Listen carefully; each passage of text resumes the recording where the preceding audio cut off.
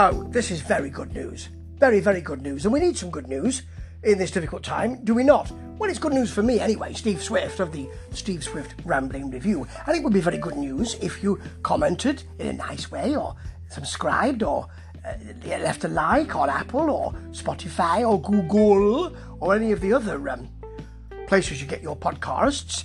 This good news for me is that The Answer will be coming back in 2023.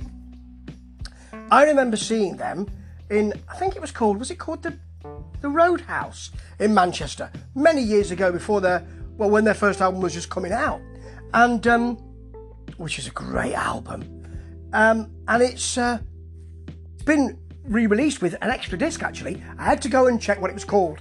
Yeah, I did. It's called Rise, because it's been so long since the band have been around, and the last album was 2016, Solas, which I didn't really think was great. It was a change of direction, but I remember seeing them at the Roadhouse.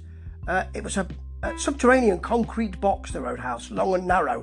And I remember I was reviewing the gig, and I remember thinking they weren't the headliners, but I had to go up and see Cormac Neeson afterwards, as he was at the merch desk, bought a T-shirt, and had to say, I don't usually do this, but I write for this magazine and I really want to spread the word, because they were extraordinary that night.